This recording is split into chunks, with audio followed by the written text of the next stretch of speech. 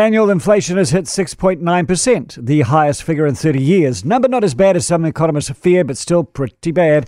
Finance Minister Grant Robertson said if the government hadn't cut the fuel excise tax, inflation could have been worse. So there are short-term and long-term things we can do to help New Zealanders through this, but fundamentally this remains an inflation situation that's driven by global factors. Michael Riddell is a former Reserve Bank economist and joins me now. Hello, Michael.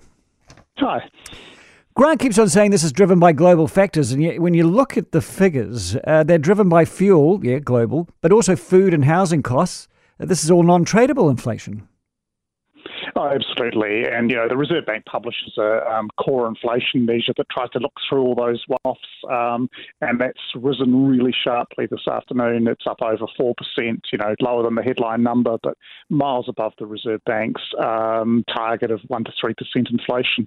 What's going on in New Zealand is largely a response to a grossly overheated domestic economy. The unemployment rate's 3.2%. Most economists think the unemployment rate that's consistent with low and stable inflation is something in the 4 to 4.5% range. That's entirely domestic. That's the Reserve Bank. Yes, that's the Reserve Bank. Now, you don't hear that narrative very often.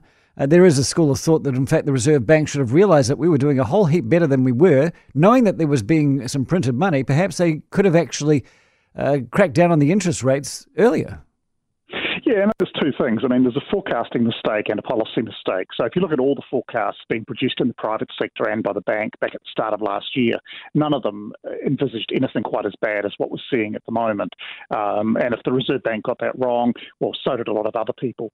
So there have been some strange things about how the economy's unfolded and how quickly things have rebounded from the pandemic globally.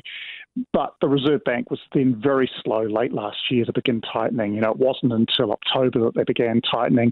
They began tightening only in small doses. And if you adjust for the inflation rate or people's inflation expectations, the OCR today is still lower than it was 2 years ago. That's just inexplicable. Probably the OCR should be at least 100 points higher than it is now. So is that the answer, the only answer we have, that we just have the Reserve Bank continuing to hike rates? Yeah, largely. Monetary policy is a really good tool for cyclical demand management, and that's what's the issue here. No doubt the government could cut its expenditure or raise its taxes if it wanted to. But that wouldn't usually be a very sensible idea. You want fiscal policy to be run, to put programs in place that last for the longer term, whereas interest rates can be adjusted quite quickly. Okay. They can and should be. What's the chance of a recession in the next 1 to 2 years, you reckon? Oh, pretty high.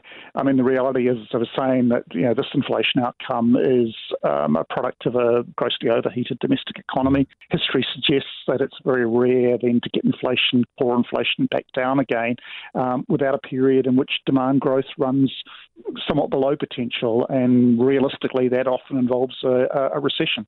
You'd hope relatively mild, but this is a risk not just here but in other countries. A whole bunch of central banks have got behind the game and are now having to adjust. And in combination, when they do that, they have to take interest rates high enough not just to stabilise inflation, but to get it down again. The risk of something reasonably nasty is quite high. All right, Michael Riddell, former Reserve Bank economist, I thank you very much for your time today.